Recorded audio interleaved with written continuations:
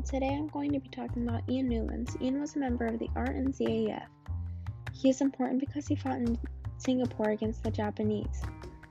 Before Ian was posted in Singapore, he was sent to train. He first trained in Harwood. After training at Harwood, he was sent to Canada. In Canada, Newland joined the Empire Air Training Scheme. Once he was finished with his training, he was sent to Britain to join the 43 Fighter Squadron. He fought in Java 1941 through 1942 when he was relocated to Singapore with the RAF 232. Ian was on his way to pick up a few planes that had just been repaired. He recalls, yes, 2 planes that their chaps had repaired. It was pretty scary. Ian says that they got into their plane after asking permission from the guards. Newland says, so we got to the plane, we hopped on one plane, and there was nothing, little pathways off the aerodromes, hidden in the jungle, so you had to taxi down this bit of land. Strip.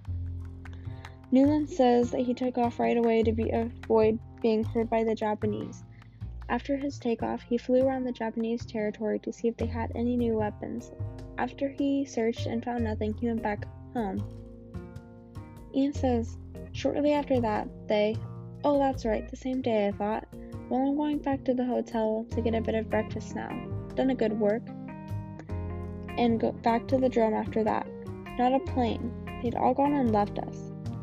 Ian and a few other soldiers had gotten trapped in Indonesia with no planes to get back to Singapore.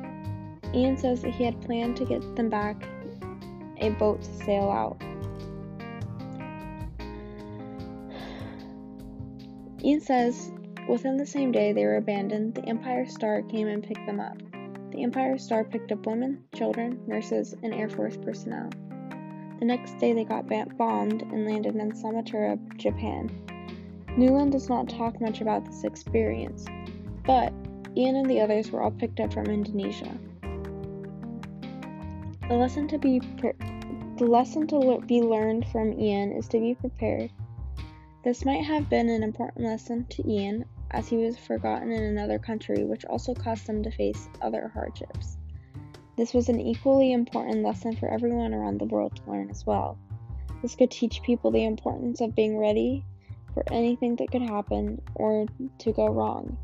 It also seems that Newland kept a pretty clear head to think about ways to get out of his situation, which is an important skill to have. Hi, I'm Ali from Hidden Families, and thank you for listening.